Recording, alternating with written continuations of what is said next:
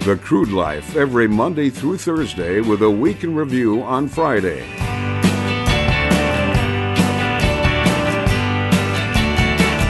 I don't need nobody to tell me who to be.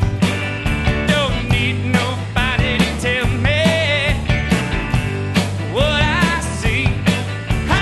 Welcome to the Crude Life Podcast. My name is Jason Spees, the North Dakota nomad, the shale play prophet, broadcasting from the Hatch Coaching Studios. Our entitled intern Provolone is manning the production elements of the podcast. Coming up on today's program, we've got a fantastic show in store for you. Mike Vickers with Oilfield Job Shop gives a history of the company, talks a little bit about how technology behind oil and gas is driving the shale boom. Now, this was my first or second article I did back in 2012, and it was titled, "This is not an oil boom, it's a technology boom."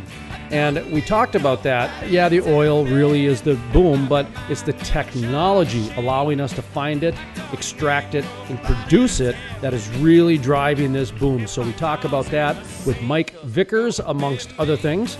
Joe Dancy is going to join us a little later in the program as well. He sent us one of our headlines for today. So, Provolone, expect a phone call from Joe Dancy, our energy expert and educator down there at Texas A&M, the law, overseeing that energy facility, some degrees online. He's got a lot of things in the hopper. So all I know is when it comes to energy education and expertise, Joe Dancy is one of the best. So he's going to join us a little later for headlines. Also, Kathleen Skama, did she leave us a voicemail? Great. By the way, folks, not only can you email the program, jason@thecrudelife.com. They come right to me. But you can leave me a voicemail, too. It happens all the time. They drop them by email or maybe by phone. In fact, Provolone, you see this thing right here I'm holding in my hand?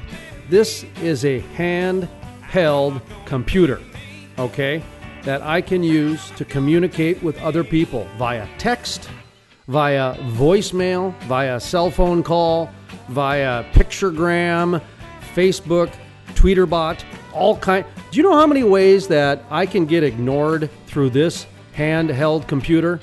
A lot. There's a lot of ways that I can communicate with people, like Kathleen Skama did from the Western Energy Alliance. Folks, do you know what she did? She took out a full-page ad. Full-page ad in the New York Times. New York City! Get a rope. I apologize. 80s flashback there.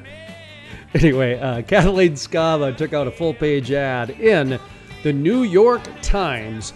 And what she did, this is fantastic. This is one of the things that we've been talking about here at the Crude Life, to where we got to get that voice back. We got to take control of what is being said out there, because let's face it, the energy industry is getting schooled by a 16-year-old girl.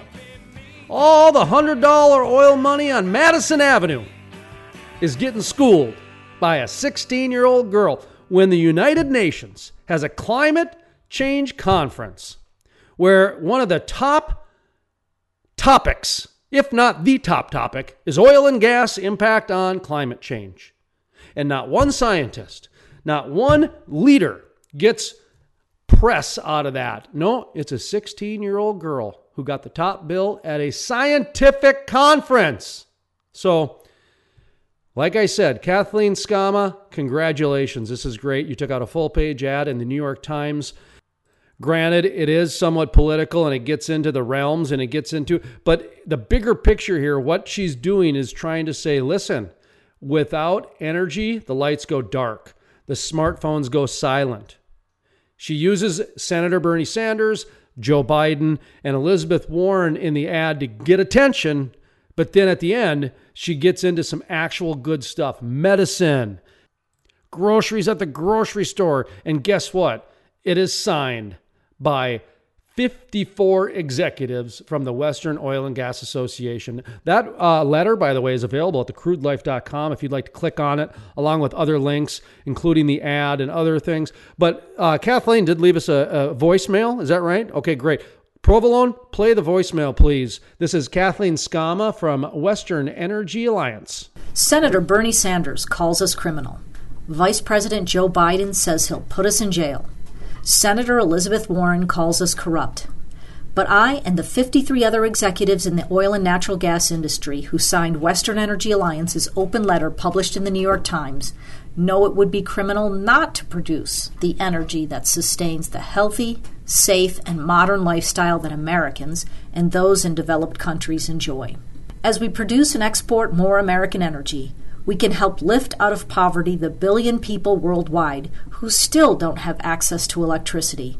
Our energy puts food on the table, medicines in the medicine cabinet, and gets people to work and school to better their lives. We're helping to spread those life-sustaining benefits around the globe while supporting 10.5 million jobs in America, all while providing the most effective solution to date for reducing greenhouse gas emissions.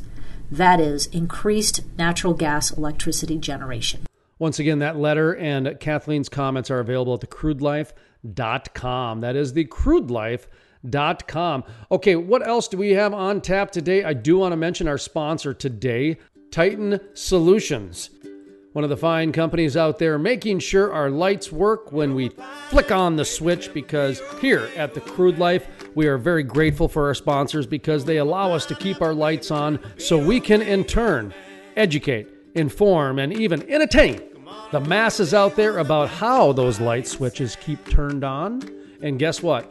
It is by companies like Titan Solutions out there doing the work. Now, Heath Holloway recognized a serious void in the oil field industry that he could fulfill. With the help of his qualified team of individuals, Heath Holloway began the long journey of servicing oil field companies in the DJ Basin. Since then, Titan Solutions has expanded their customers and customer base into new shale plays. Titan Solution has proven through the years they provide exceptional products with the best-in-class service. Today, Titan Solutions secures careers of over 120 of their people with plans to expand into additional regions. For more information, visit their website, www.titansolutions.org. That's www.titansolutions.org. Ready to eat. 'Cause you're my pineapple, baby, let me be your mango man. You're my pineapple, baby, let me be your mango man. The Crude Life, every Monday through Thursday with a week in review on Friday. Historic. The first full conversion refinery to be built in the U.S. in over 40 years. Innovative. The cleanest, most technologically advanced downstream project ever. The model for future shale basin projects. Groundbreaking. The Davis Refinery. Well, you're my surfboard, baby, let me be your boogie man. Well, you're my surfboard, baby, let me be your boogie man. Yeah, you and me will ride this wave as far as we can. Welcome back to the Crude Life podcast. My name is Jason Spees. Thank you, folks, for joining us. Some have called me the North Dakota Nomad, according to this email. Some have called me the Shale Play Prophet, according to this email.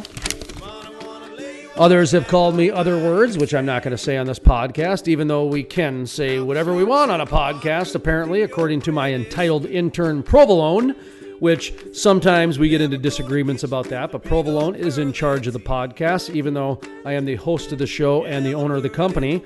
Provolone, he's in charge of the podcast because that's his generation. For us, it's radio programs, but whatever. Hey, I'm with it. I'm hip. I'm cool. No, I'm not? Okay, well, just by saying that, I guess I'm not, so whatever. Anyway, let's get to headlines here.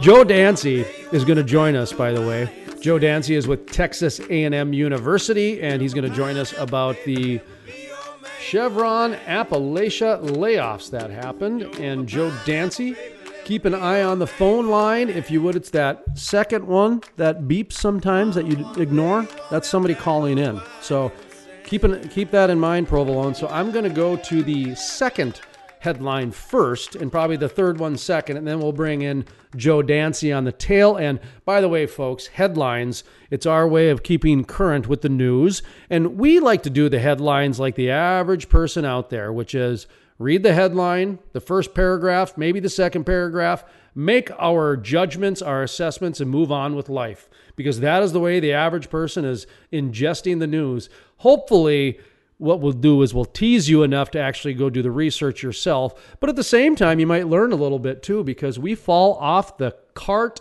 often and we get on our soapbox often.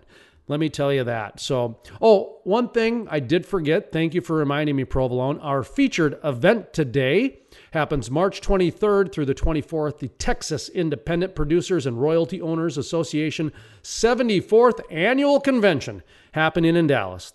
That is the Texas Independent Producers, Royalty Owners and Association 74th Annual Convention happening March 23rd through the 24th. For more information, the links are available at the Crude Life's show page, the Crude Life Podcast show page. All right, our first headline comes to us from theleadernews.com. Boy, that's something else. Theleadernews.com. Oh, that is a legitimate newspaper. Okay. TheLeaderNews.com, and it says, Harvard students get hands-on with oil and gas. Fantastic. Okay. Amazement shined in the eyes of one fifth grader who was taking a closer look at microorganisms on the other side of the room. Another laughed as she operated a robotic arm. The two students, plus dozens of others in their grade, were able to receive a unique STEM experience on Monday at Harvard Elementary School. The students got to spend an hour and a half with a mobile oilfield learning unit, a hands-on exhibit containing 6 stations that taught kids about energy, technology, scientific methods used in oil and gas industry.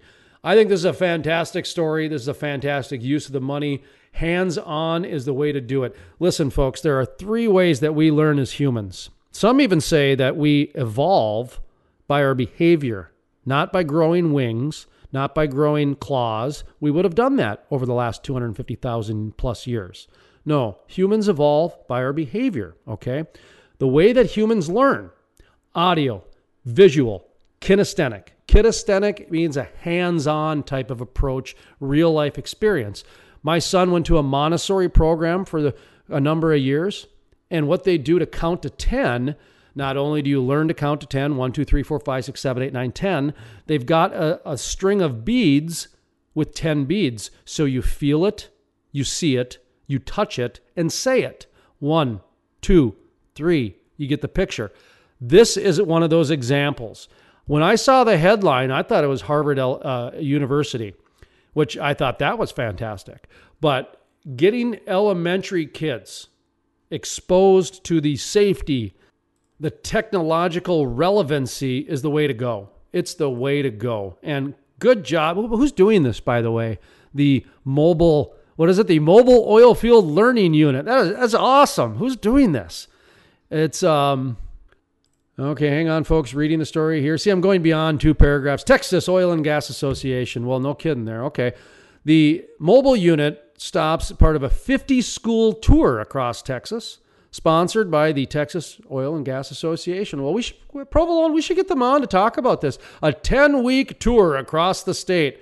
This is, like I say, fantastic because it gives that audio, visual, kinesthetic, a hands-on approach. Gets the kids used to it so it's not this doom and gloom stuff. They can look at it from a microscopic, molecular level. That's awesome. All right, next headline. Let's take a look. Amy Klobuchar was one of us in the South Carolina debate. I don't even want to read anymore because I wasn't Amy Klobuchar. Were you Amy Klobuchar? Do you even know who Amy Klobuchar is? Amy Klobuchar was all of us in the South Carolina debate. Wait a minute. So that Australian Aborigine was Amy Klobuchar too in the South Carolina debate? Man, she's going to be one of people's most 100 influential people in the world. If you do the math on that, if you're one of the most 100 influential people in the world, I mean, what is there, more than 6 people on the planet? I mean, do those numbers. If you missed Tuesday night, by the way, this comes from CNN Politics. If you missed Tuesday nights, by the way, sidebar here, not that I've sidebarred enough, CNN, all the news you need to know, right? So CNN will go after Fox News for being fair and balanced, yet CNN has the slogan, all the news you need to know at one point. And CNN, you come out with a headline that says Amy Klobuchar was all of us in the South Carolina debate? Okay. I don't care if it's an analysis or not. That's a terrible analysis. I didn't even know that the South Carolina debate was happening. Yet, apparently, I was Amy Klobuchar. If you missed Tuesday night's South Carolina presidential debate, I can sum it up in just 2 words: loud noises. For extended periods of time during the 2-hour debate, candidates sought to talk over one another, land opposition research hits, and create zingers that could then be used to raise money for campaigns rapidly running out of it. Well, that's pretty much the way it goes. I mean, if you can get in the presidential debate and make the top 7 or the final 8 or whatever they have, you can have a speaking career for the next 2 years, getting 6 figures for a speech. So that's why they do it. A lot of them become presidential candidates for the speaking career afterwards. Amy Klobuchar has written a book before. My son has interviewed Amy Klobuchar. I have on a number of times too. I've met her many times, and I still wasn't one of her. She wasn't one of me or whatever it was. I don't relate to her at all. And she's from my neck of the woods. In fact, she's pretty down to earth, actually. The Republican delegation in North Dakota does stuff with her all the time. They co-sponsor. She understands energy, but at the same time, she's also a card-carrying Democrat. So there's that.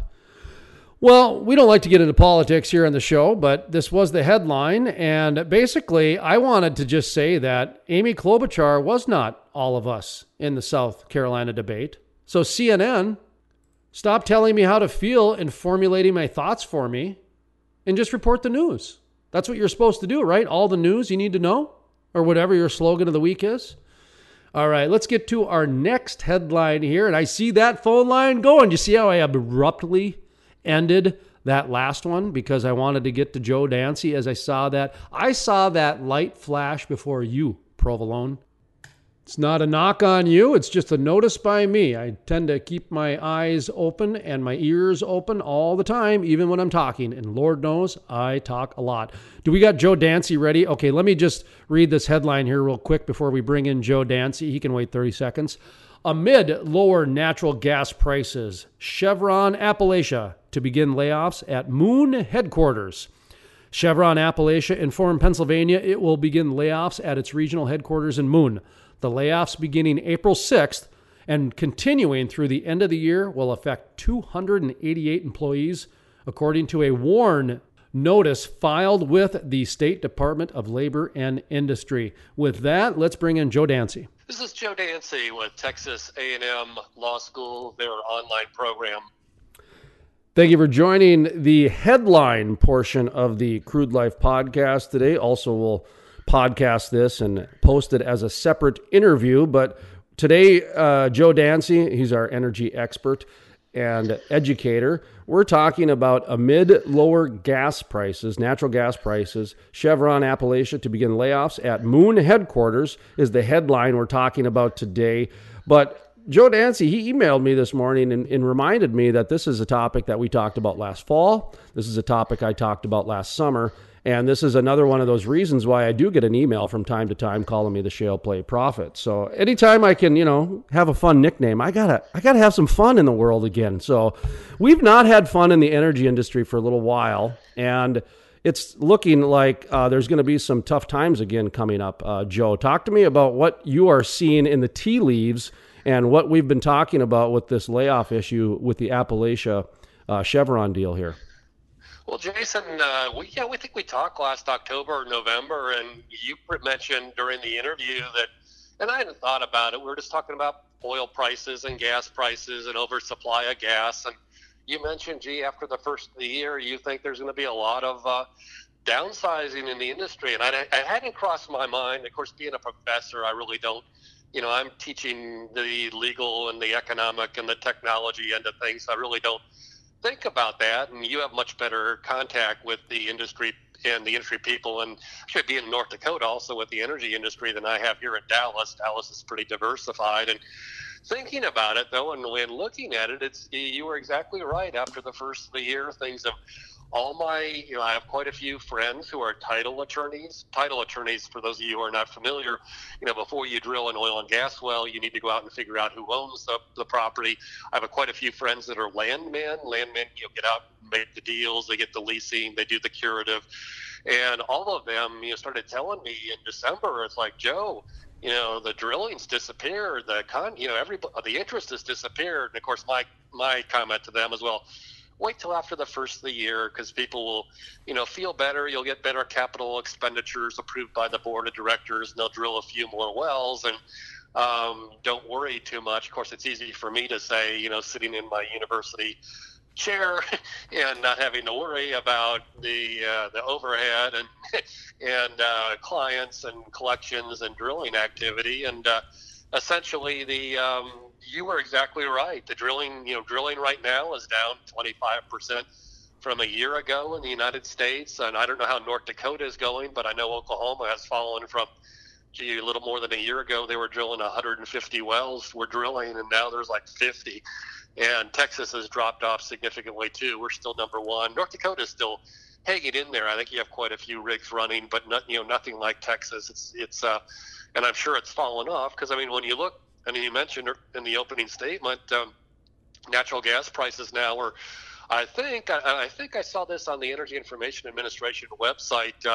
I think natural gas prices are at like 10-year lows. And I was telling my students, when you're running a lot of this natural gas, or at least historically has been used for electrical generation, and when your fuel costs go from $2.50 a thousand cubic feet to $1.80 if you're buying on the spot market, I go, that means electricity. These electricity companies your profit, your electricity costs are not going up, and your ability to generate and make a profit, if you get cheap fuel, that's the biggest thing that goes through a generating plant is the fuel. And so it's real positive. Unfortunately, God, we have all this flaring in Texas and flaring in North Dakota, and it's creating some real industry issues. In fact, it is interesting. Last week, I was at Professor Coleman at SMU. One of my colleagues did a talk on flaring at it was at the Belo Mansion to the Dallas Bar Association Energy Group. It was standing room only. I've never seen that in 20 years of going to these meetings. We have never had standing room only. People were like, what do we do when prices of natural gas are, $1.75 and we don't have the pipelines? And he goes, he was talking about, and you're probably familiar with this in North Dakota too, negative natural gas prices at the wellhead. And it's, why is it negative? It's like, well, there's no market for it and there's no pipeline. So that you actually have to pay these guys, to take your gas, which I think is pretty interesting. Which creates all sorts of issues, but one of those is, like you let off here, is, if you have such low returns on oil and natural gas, do you need to drill this many wells? And you take 25% of the wells, or 200 to 300 wells. That's a lot of people. That's a lot of frac crews. That's a lot of landmen. That's a lot of title attorneys. And you run that through the economy, and it is brutal. And it's difficult for me because I know my students and my ex-students who have been out there for a while, and God, I've been teaching oil and gas law now for 35 years. It's, they're contacting me. It's like, well, Professor Dancy, do you know any openings? And it's like, well, unfortunately, if you're a landman or title attorney, things are really slowed down, and you can't generate title work if there's no wells being drilled. And you can't blame these companies, because you have an obligation to your investors, whether they're shareholders or whether they're private individuals or whether they're endowments, to get a return. And so when you get $1.80 gas, and actually, Jason, I think oil prices in the futures market just broke below $50, which a week ago or 2 weeks ago or a month ago was like 58, which when you're at $58 a barrel, that's just about, you can be a viable entity for most companies now with the shale cost, et cetera. But when you get down below 50, it's brutal. And I told my students yesterday, what you're going to see if this virus and if the demand continues to impact, globally, the demand for oil, if you get oil prices below $50 a barrel for any length of time, it's going to devastate North Dakota. It's going to devastate Texas. Of course, they're most interested in Texas, and devastate Oklahoma. And Oklahoma is a very energy-centric state. Texas is a little bit more diversified. And the good news in Texas, we have a bunch of refineries.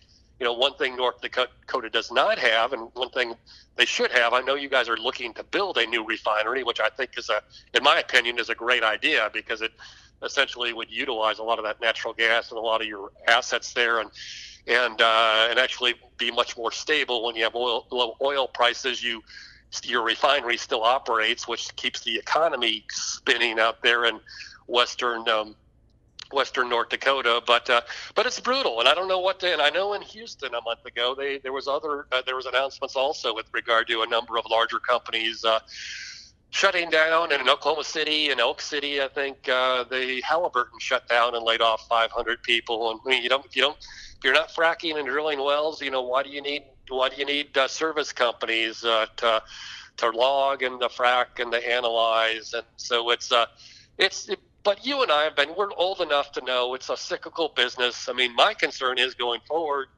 why would you look to the energy sector for employment other than, if you just really needed a job? And, to me, I got in it because I loved it. I love mining. I love resource extraction. I think you're adding to global prosperity of these small towns. A lot of these, if you like rural areas, and I love rural areas, you can, live in, western North Dakota and have a good living and, essentially enjoy the outdoors. But with the current price cycle for almost everything, natural gas, oil prices, coal prices over the last decade are, it's tough to allocate capital to these businesses when, you can invest in Tesla, which is not profitable, but the stock has done. I think has done relatively well, or some other, solar energy companies or the like. So it's sort of interesting. It's interesting to see, and it's but I will say, you brought this up last October and November, the slowdown, and I hadn't really thought about it. And, so here's how my mind works, and I do believe that the energy industry is in some serious crossroads, and that's one of the reasons why the Crude life has stepped up and decided to be a little more vocal, because in the past we were a little bit more of a content creation and just industry news, that type of thing, but now we're getting a little bit more advisory and active because we've been lambasted and a lot of people have scoffed at us for the past 3-4 years.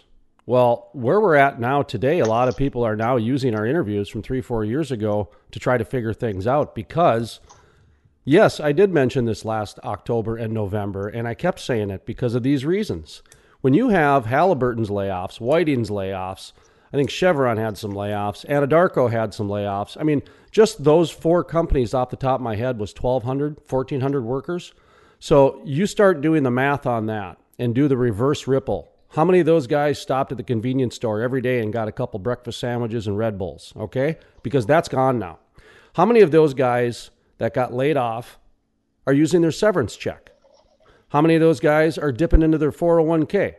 How many of those guys and girls, sorry, guys being the old boy, I showed my age there. Why don't I just go? School, yep. I should just go tape something instead of record it, right? Go tape it. Anyway, that shows your age too. But the workers out there, think about it. They're going to use their severance. They're going to dip into their 401ks. There's a system set up to bridge them financially for anywhere from 6 months to 2 months to some cases a year. Well, when those start running out, and this summer, a lot of that will run out, okay? That's going to be an issue. A lot of these men and women that are used to making $80,000 a year are now making $30,000 to $40,000 a year. Those do not even get recorded at all in any statistic that I'm aware of. And those are real problems. When a household is used to making $100,000 a year and now they're making $40,000 a year, you have new stress. like you've never imagined before because you have numbed yourself into just going through the motions to make life work, okay? That's what's going on in the industry right now.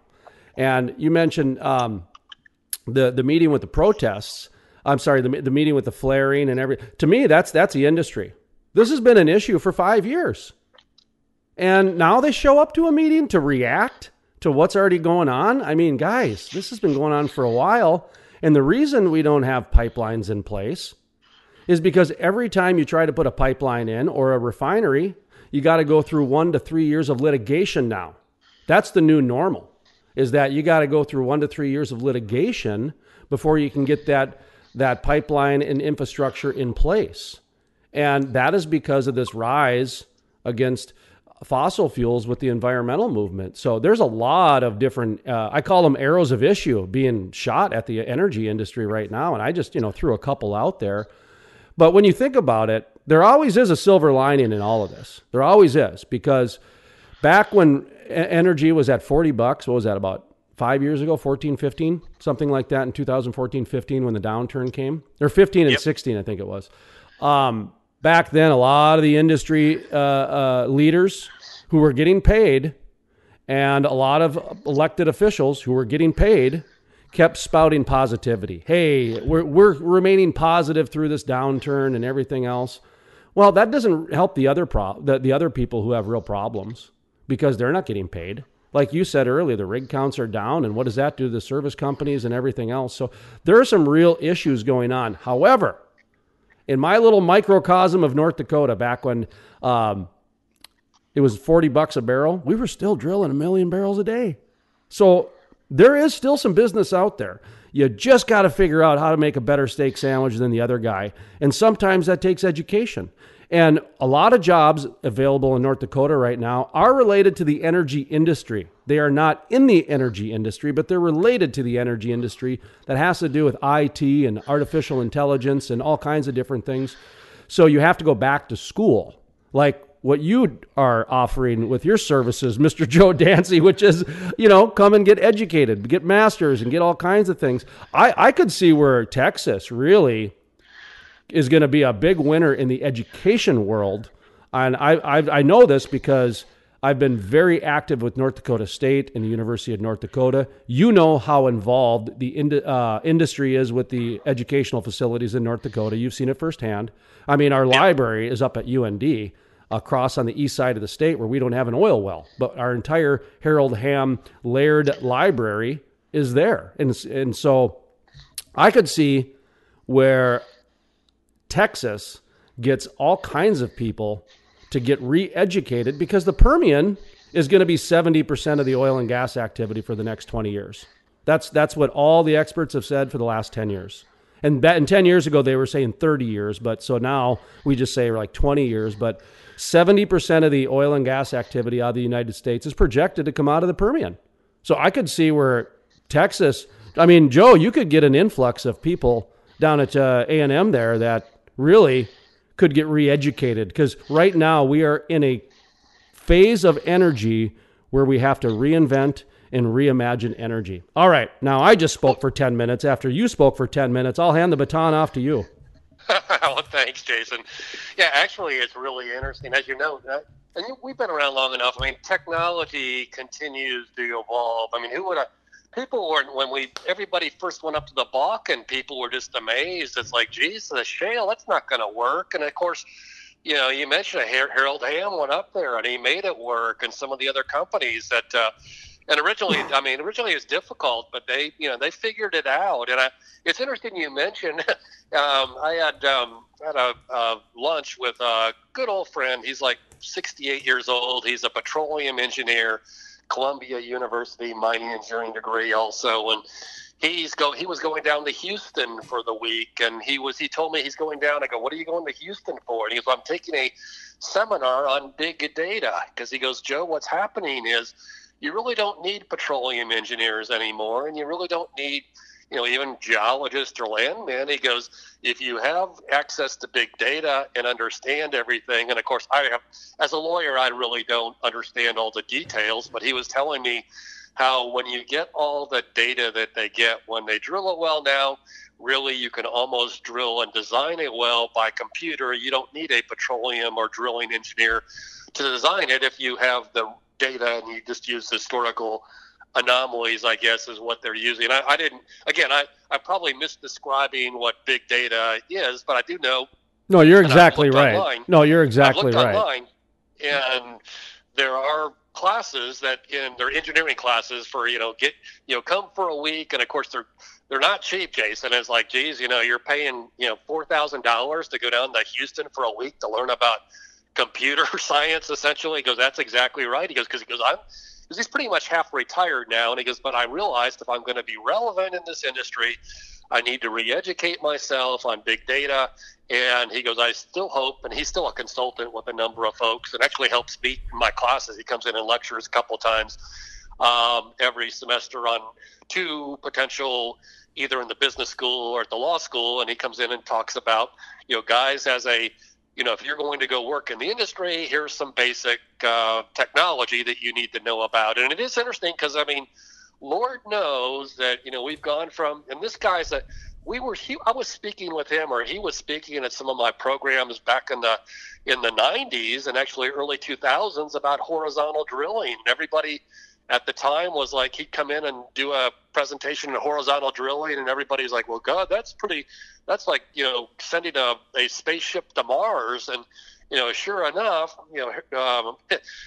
Mitchell Energy and Harold Hamm and everybody else figured out horizontal drilling in the 2000s and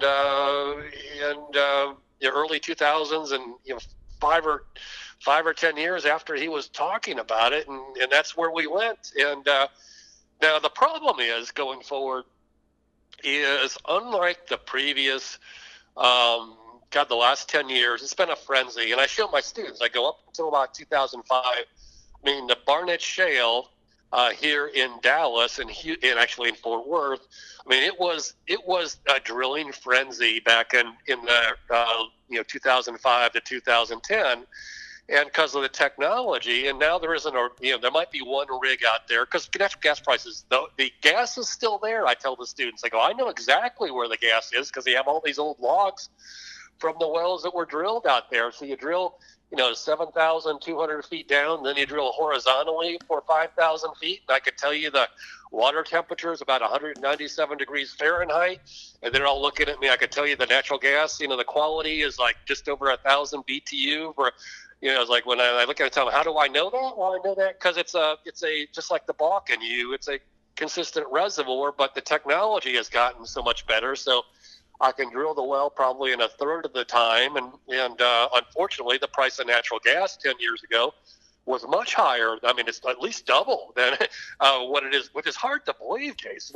Think about that. You're getting, we become much more efficient, but the price has come down so much. And probably, I guess that's the law of supply and demand. My economist professor buddies tell me, it's like, Joe, we're in an age of, and this is something else to think about, we're in an age of oversupply now versus when you and I grew up, and when we had, Dr. Hubbard in the shortage, and we're going to be short oil, we're going to be short coal, we're going to be short everything. And so it was an age of scarcity. And so you develop this technology, and now everybody thinks we're in an age of abundance. And we are to a certain extent, but I think it's gone overboard, that viewpoint, versus the other viewpoint that we're shortage. We're not going to have enough natural gas. We're not going to have enough oil. But I don't get this. I've never understood the argument that there's not a market for the natural gas, because there is a market. My understanding is Mexico is salivating and just waiting for, what we're waiting on is the pipes, is the infrastructure. And the infrastructure, the reason we're waiting on them is because of the environmentalists, is my understanding, is that because of the litigation that it takes to put in a pipeline, and because now the banking industry is even being affected by the rise of climate change and environmentalists, the myth of all that, that they're now making energy companies get certified as ESG, environmental governing social. It's ESMP. What is it? It's Meridian Energy just got, there's two acronyms are relatively new, but it has to do with being an environmental steward, a government coexister, and a social, type of a person, social community person, and everything that, in my opinion, that the energy industry's been. Now, I get it. Petrochemicals are not environmentally friendly. I get it. But at the same time, they're using their resources to make the area better than when they came, so to speak. So it's like, to me, it's no different when you go burn a campfire. Guess what? That is one of the worst things you can do for the environment. In fact, California was thinking about outlawing them 2 years ago, okay? So go, all you hippies, if you want to go out and kumbaya around the campfire, you're actually causing more pollution than driving. So there you go, buddy. Sorry, I just had to get out. I wanted to get back to a comment you made about education, because I used to joke to a lot of people in technology that, and it became true, that, you're actually going into a major that's not going to be around in 4 years, or you're actually going into a major to put yourself out of business. And that's what big data really is it's these people have spent 10 years putting data into a big centralized computer that they've essentially put themselves out of a job. But that doesn't mean that there's not other jobs. They just, it shifts and ebbs and flows, and you got to reinvent yourself, because right now the industry is being reinvented. Let's not forget John Gibson from One Oak, Harold Hamm from Continental Resources, James Volker from Whiting, and some other CEOs were on this very program talking about the paradigm shift in oil and gas. Okay? Now, those guys, the reason I say their names is not to name drop. It's to say, when your CEO and chairman of your board is going on media and saying there's a paradigm shift, you should probably listen, because these guys are not chuck and jivers. These guys cannot go out and say things that are not true, or they're going to get sued by the shareholders, they're going to get sued by some attorney, or they're going to get sued by some competition watching them. So when they're coming out and saying there's a paradigm shift, think about it. What you said is true. Most of these energy companies know exactly where the oil is. In North Dakota, it's all a price play. It's all a price play. When the dollar hits a certain amount, they can go put a rig in XYZ. How far is it from the core? The stuff in the core, they can drill from $30 to $40, but that's going away. So they need to get it to the $60 to $80 range to make it actually viable again. Texas, the same way. You guys started recording. I mean, in the Bakken, they did it since the 50s. They started recording the data. And when you start recording the data of all the core samples, that's how you put together the knowledge that you were talking about earlier about the temperature, know exactly where everything is. And that's big data, again, layering in everything. So at the tip of your fingertips, you can get it in a snap. So think about that. That's happening on the drilling side. That's happening on the human resources side, for crying out loud. Just doing a background check now. Imagine what that was like 30 years ago. Trying to figure out if your roustabout has got a felony or not in Alaska, okay? Good luck. That'll take 6 months to get that information. Today, snap of a finger. So big data's changed that. I have said for over 3 years now, the energy industry needs to reinvent itself in PR. And I still believe that today. I still see the industry reacting. The new Green Deal is winning against the Shale New Deal. At NAPE, they introduced the Shale New Deal, which I thought was not a very good idea because it validated the Green New Deal. That's all you did, was you validated it. And the amount of money that was spent on PR over the last 10 years on Madison Avenue and all the top level people, this and that and everything, and you're getting beat by a 16-year-old girl running around the globe talking about climate change? Come on, we can do better than that. We can do much better than that. At least I think I could. I mean, I think that's when the industry needs to kind of be shaken up a little bit and understand this is a paradigm shift. So we are going to need new majors. You mentioned petroleum engineers. That never even crossed my mind. You're right. The whole engineering world is changing because it's computerized. Every time one of those drones goes up and gets all the information it needs via LiDAR and whatever technology they got nowadays, it gets into big data. And all of a sudden now going forward, you got that information. That's why things are changing so much. And it's exciting, but it's scary. I don't know. Your comment, Joe Dancy.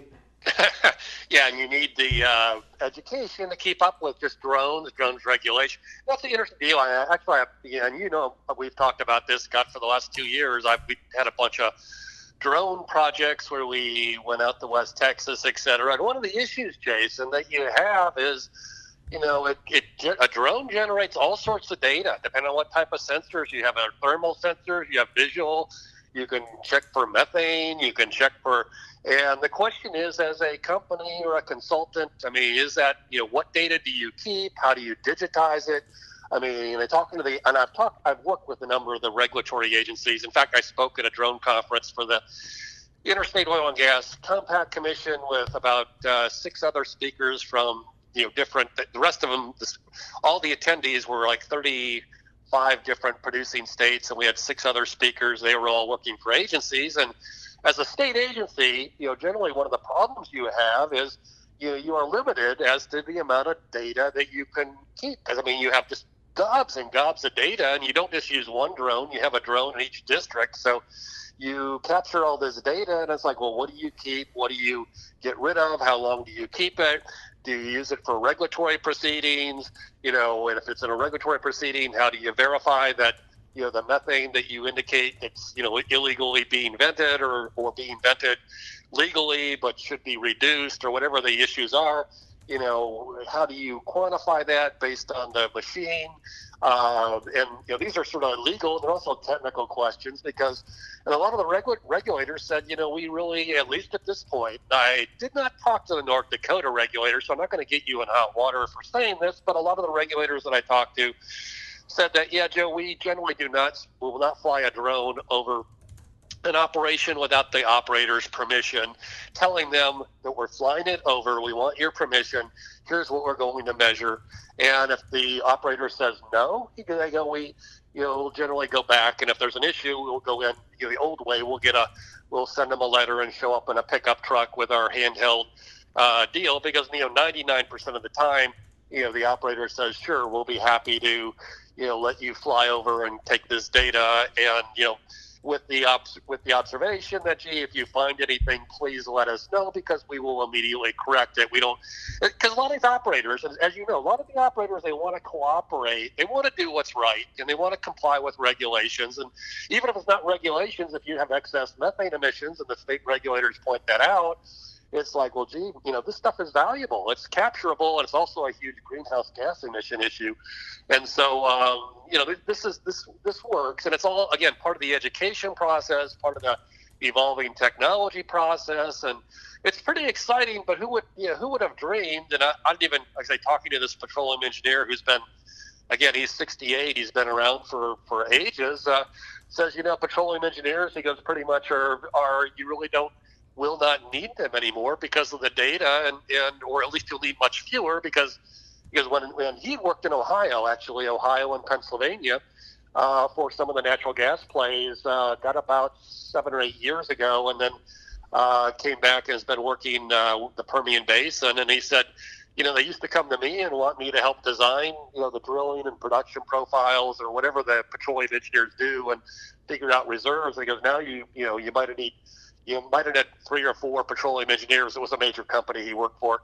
And he goes, now you might need one, and they're more of a data scientist, and you present all that stuff to management. And again, it all goes also to the finance folks, which you pointed out. When you have a number of folks essentially trying to restrict investment in the sector, whether they're banks, whether they're investors, whether they're endowments. Let me share this with you. At the Flaring Seminar, one of the people there was raising money for, and this is their fourth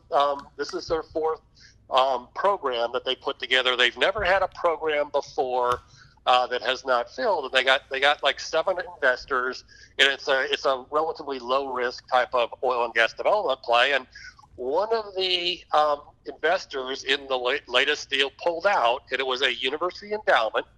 And he said what happened is the university endowment agreed to invest based on the earlier parameters, et cetera. And when it came up, it was a public meeting where they announced that we're looking at investing in this, I won't say the company, but so-and-so, production company. He goes, a bunch of protesters showed up.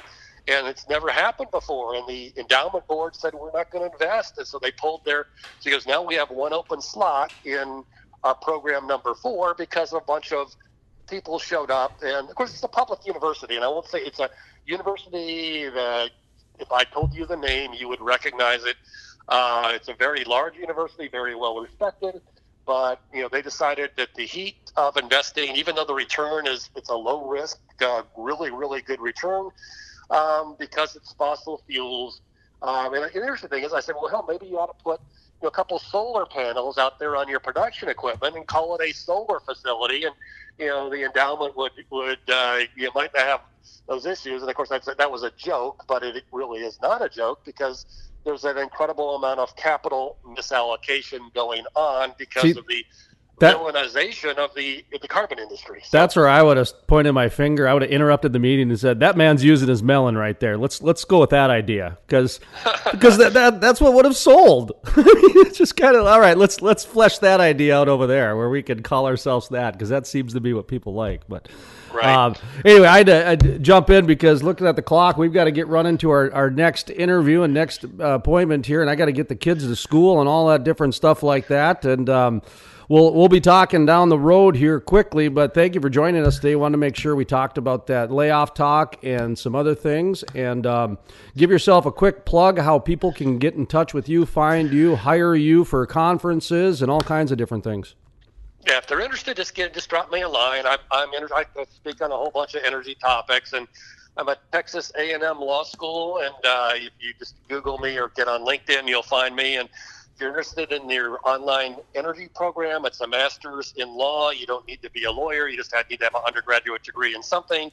And it's an online program, so you can do it. You can take this program in Bismarck, North Dakota, and probably pass at the front of the class. And you probably would because you'd understand a lot about energy from working in the industry up there. So thanks, Jason. Have a good day up there. Thank you, Mr. Joe Dancy. We appreciate you coming on to do some headlines with us here today on the Crude Life podcast. Provolone, please post that in its entirety, isolated. So if you'd like to listen to just the Joe Dancy portion of what we just did here on the Crude Life, that'll be isolated. It's in its entirety. Otherwise, of course, you can check out the entire program because coming up next, Mike Vickers with oilfieldjobshop.com, and he gives a brief history of the company, but then we dive into the technology behind the oil and gas industry and how it really has been driving the shale boom. Some good talk, and then we're going to talk about the big cruise ship, veteran and seasoned employees, they're adapting to the technologies or not. So there's a little bit of a shift, a little bit of a technology thing going on. Mike Vickers coming up. Mike McMahon on the book end of the show, the latter part of the show with Eco Vapor Recovery Systems. We got an update from him as well. All that, and I do want to mention our sponsor, Titan Solutions. They allow us to keep our lights on, and therefore, when we turn those lights on, they work because of the hard-working men and women like Titan Solutions. Titan Solutions offers services that include safety, containment, surface rental equipment, custom trailer solutions, plus much, much more. Check out Titan Solutions with their website, titansolutions.org. That's titansolutions.org.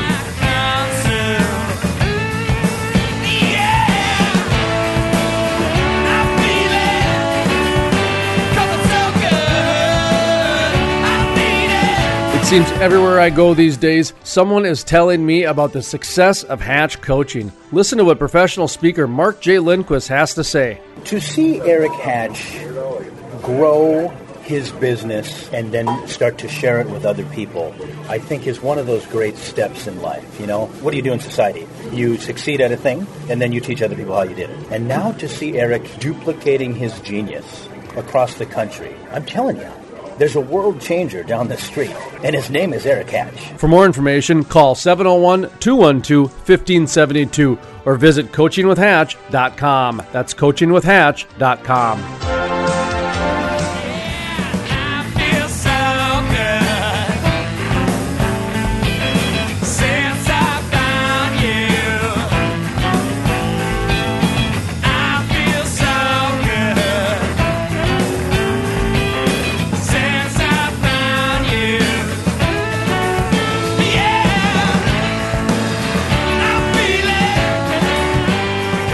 Welcome back to the Crude Life Podcast. My name is Jason Spees, the North Dakota nomad, the shale play prophet. Coming up next, we're going to get into our featured interview today with Mike Vickers with oilfieldjobshop.com. Have him, let's get a mic level check to start it off.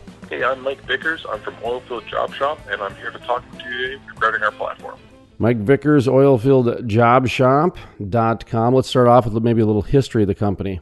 Yeah, so back in 2016, I was working pretty in-depth in the oil and gas sector here in Alberta, and there was a lot of uncertainty in the air. At that point, I heard layoffs were coming and really thought that I should be looking for a backup job. At that time, I found that there wasn't a whole lot out there, or if there was, it was really spread across multiple websites, and just took a whole lot of time trying to figure out where to find the job leads, who I should be talking to, where to even look. At that point, one and two clicked together and said, there's something here that I could possibly create to help thousands of people throughout the industry in North America. And that's where Oilfield Job Shop came to be, and just kind of grew from that idea into what it is today. First story I did, I believe it was a first story. Might have been second story, but we'll just say first story for brevity's sake as I continue to speak. But was that the energy industry, this new shale boom, if you would, is going through a technology boom. Not necessarily an oil boom, but a technology boom, meaning that it was really the technology that was driving all the business behind this. Just kind of your thoughts on that. For sure. As it keeps progressing as well, technology is just the forefront of this industry, as most companies are looking for ways to more cost efficient and ways to save money in the bottom line here. There turns to technology. What technology can do nowadays for oil and gas companies is incredible. We've always been in kind of an old way in the oil and gas sector, and now as we introduce new technology, it's only going to boom from this, I believe, resulting in a big boom for the technology sector itself. 70% of the industry is supposed to be retired by 2022-ish, right around that time, and obviously that means that there's some seasoned veterans in the industry. Technology is one of those things that requires people to change. What type of experience did you go through with either, your day-to-day life or this secondary oil field job shop as you were building that up on the side? Just that technology bridge that you saw coming through the industry, is it catching on? Is there still some resistance happening? The old dog new tricks thing is where I'm coming from. No, for sure. As it keeps progressing, we're seeing, like you said, 2020, we're going to see a lot more people getting out of the industry, retiring, so to say. A lot more of the younger generation is coming into the industry, which is great for us as well. A lot of huge people that are big in technology, they have a background growing up within the technology sector. So as we become more pushed towards a technology-driven oil and gas sector, we're going to see a huge incline of people, younger generations coming in that are already caught up to a lot of the standards. It's going to be pretty big, I believe.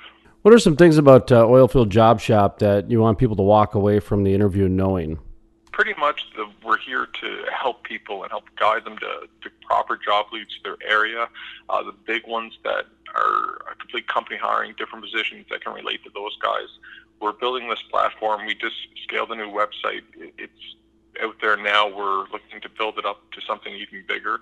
We want people to put trust within us to really help push them to the next big job leads to their area.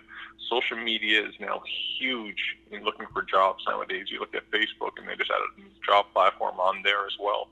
There's just a huge new correlation to jobs and online sector. So we're trying to establish a really great trusted system here where people can come to us and really look for their next job. Any final thoughts? Anything we left out? Anything you want to reiterate? Anything that you want to make sure that people understand when it comes to either yourself, the company, the website, or maybe you've got a good chili recipe? I don't know. Cooking is something I've grown to love, that's for sure. Being shift work 10 and 10 now, it's a huge passion that came to the side. As in terms of the website, in Canada, I'm optimistic of where the industry is going. So a solid website that is related to oilfield jobs is very much needed in Canada.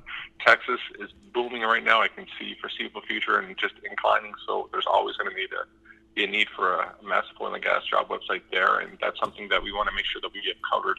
I think Oilfield Job Shop is going to grow hugely over the next 12 to 24 months. We're seeing new employers jump on daily. We're getting our posts out there. It's going everywhere. It's working for a lot of companies, and we see a huge growth potential here for not only us, but for the industry in general.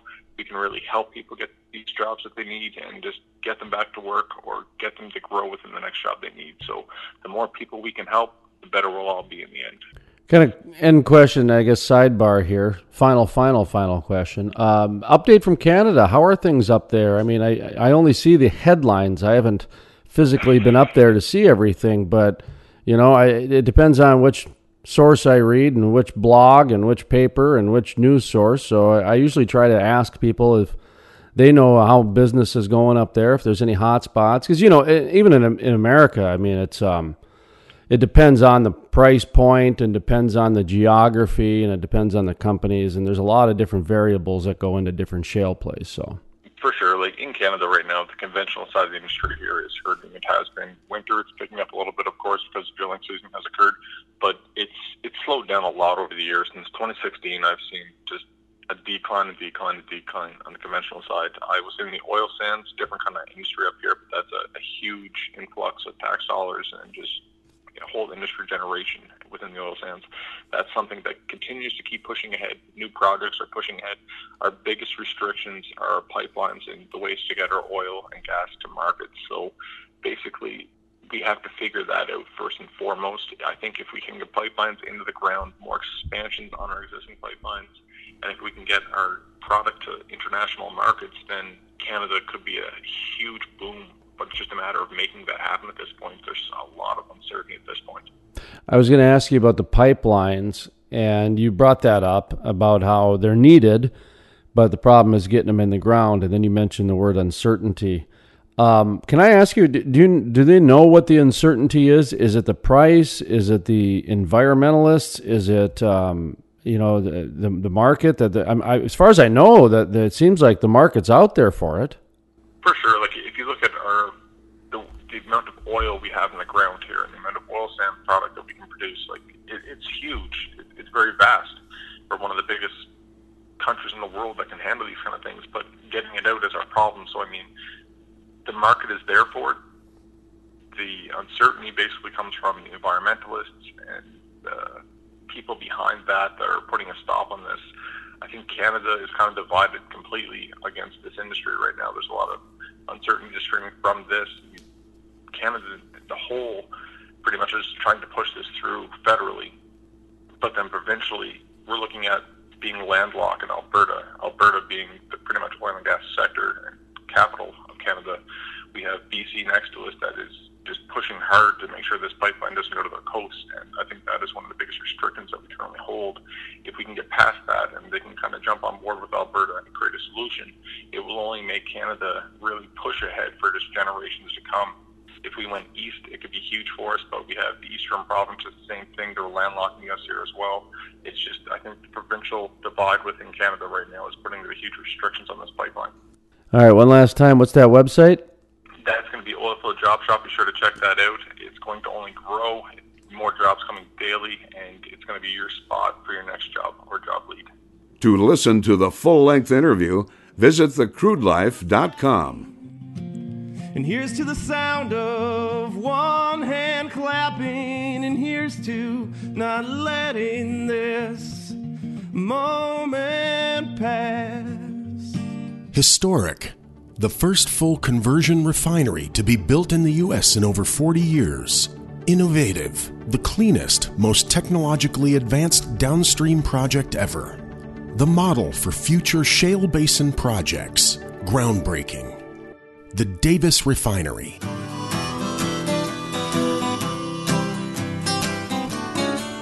Well, it's time to put the booze down. Find us some solid ground. Clean this damn life up and turn it all around.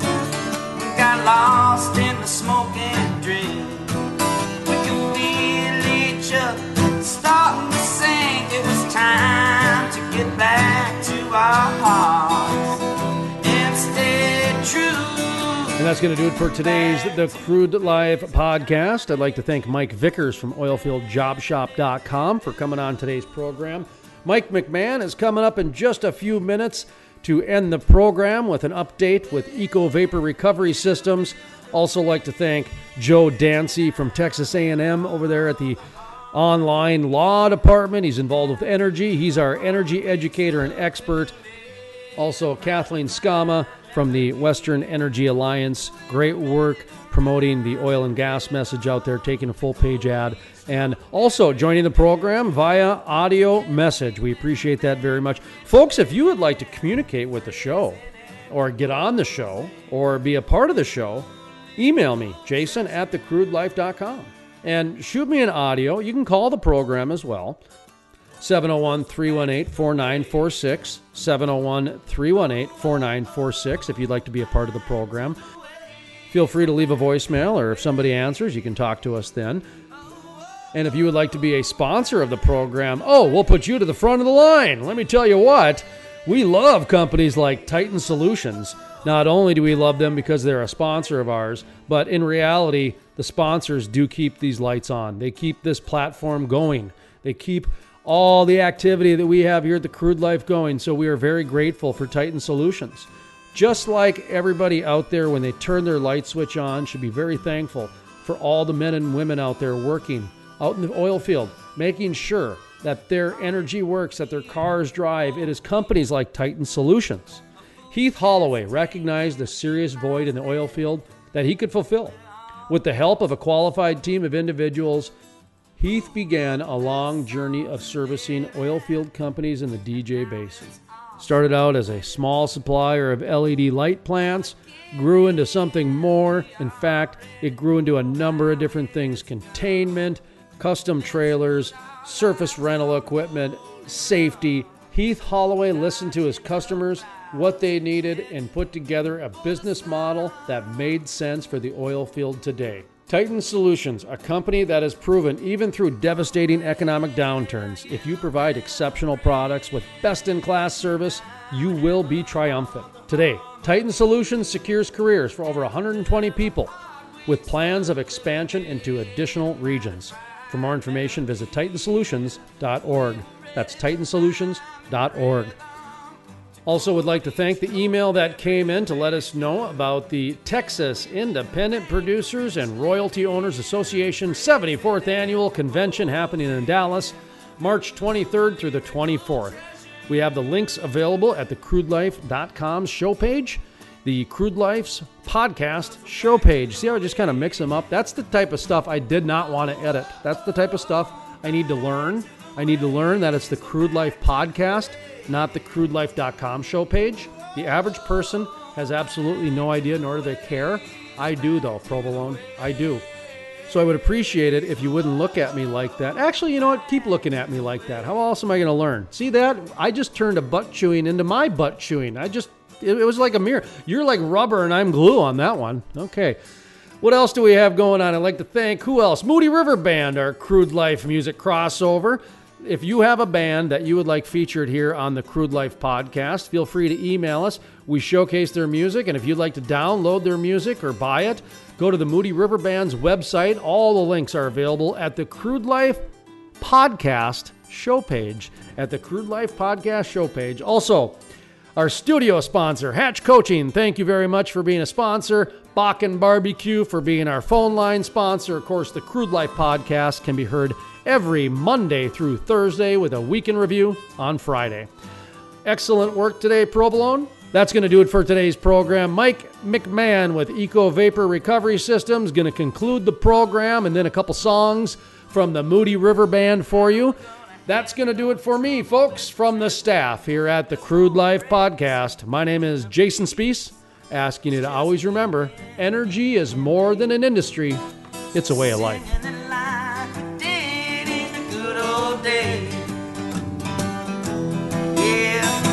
We're singing it like they did in the good old days, because we're back to the way.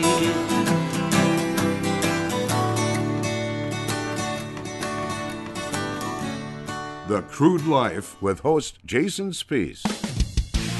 My name is Jason Spees, and this is the Crude Life Daily Update. On today's episode, we talk with Mike McMahon from Eco Vapor Recovery Systems, talking about emission management, flaring, and innovation in the oil field.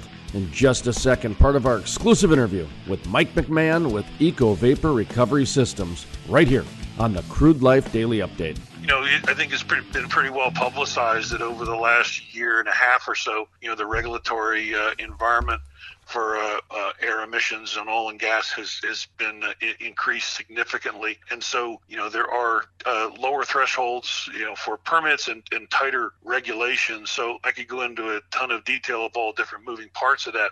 But the bottom line is, you know, the oil and gas industry is coming under a lot more scrutiny. And although, even though, you know, for example, in Texas, most flaring is just an open flame type of flare. In Colorado, you don't see very much of that. It's typically an enclosed combustor, but still inside those enclosed combustors, even though a flame is invisible, there's still, you know, burning of the vapors and the destruction, you know, of that gas. The regulations on combusting of vapor in Colorado, you know, continue to tighten. And so again, we're having more and more, you know, conversations with operators about our solution. We just had a startup with an operator about 2 weeks ago where we're capturing all of their tank vapor, and the operator is capturing additional liquids production and selling that stream. In addition, the state of Colorado has increased their focus on the vapors that are generated when a tanker truck is loaded with oil. So on an upstream site, you know, in a lot of cases, the oil that is held in the tank battery is pumped into a tanker truck for transport to market. When those empty trucks show up, there is obviously, you know, a vapor mixture inside that empty truck, which is a combination of maybe 50% air and 50% hydrocarbons. The state of Colorado has increased their regulatory scrutiny of those truck vapor streams. And so in this startup that we did a couple of weeks ago with an operator in the DJ, we actually are capturing the vapors that come off of that tanker truck as it's loaded. To listen to the full-length interview with Mike McMahon with Eco Vapor Recovery Systems, or to check out other exclusive interviews, visit thecrudelife.com. That's thecrudelife.com. While you're there, be sure to check out our daily podcast at thecrudelife.com. From the staff here at the Crude Life Daily Update, my name is Jason Spees, asking you to always remember, energy is more than an industry, it's a way of life. The Crude Life is sponsored in part by Historic, the first full conversion refinery to be built in the U.S. in over 40 years. Innovative, the cleanest, most technologically advanced downstream project ever. The model for future shale basin projects. Groundbreaking. The Davis Refinery. Oh, well, you built the bridge and I hammer on the harmony. After a hard week's work, we'll have made a mighty fine melody. We were ready the rhyme and rhythm to chord each note and every measure. Together we will make a rich living, phrasing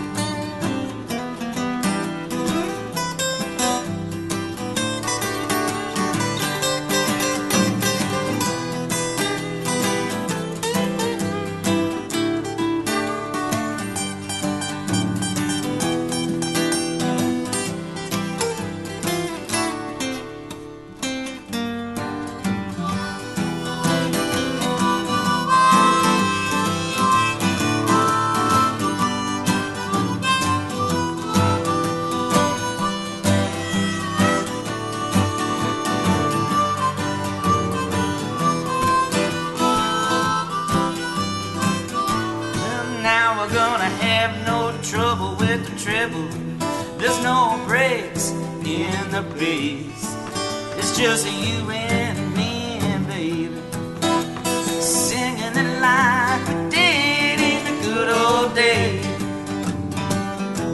Yeah, we're singing it like they did in the good old days, because we're back to the way.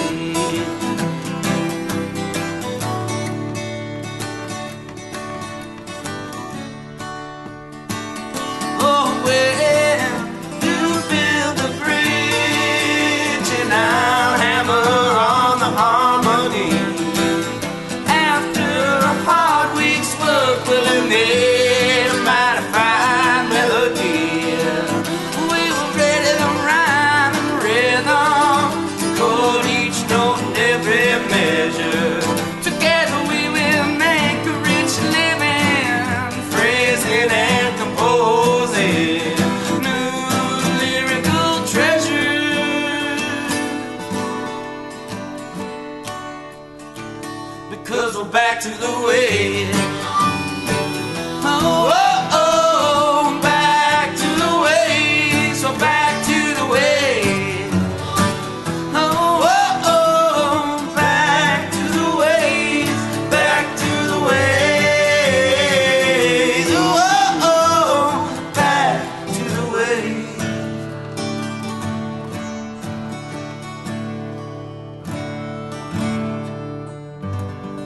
The Crude Life, every Monday through Thursday, with a week in review on Friday.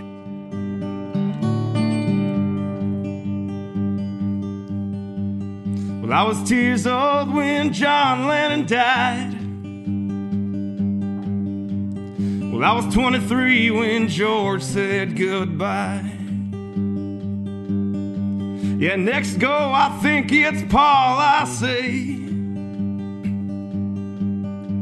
And then there'll be only Ringo to play. Well, Gandhi says an eye for an eye makes the whole world blind. And I was 2 years old when John Lennon died.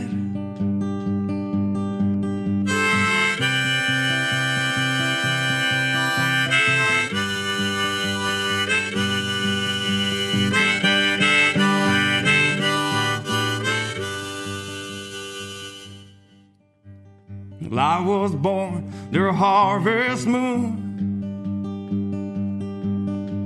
And I wasn't too late and I wasn't too soon.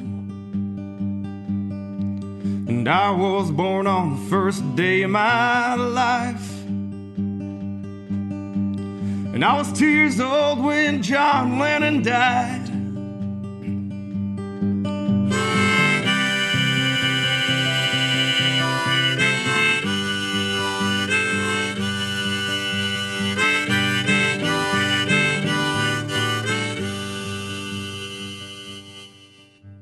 You know that I've lived, yeah, you know that I've tried. Well, I've told the truth, yeah, you know that I've lied. You know we do what we do so we can survive. And I was 2 years old when John Lennon died.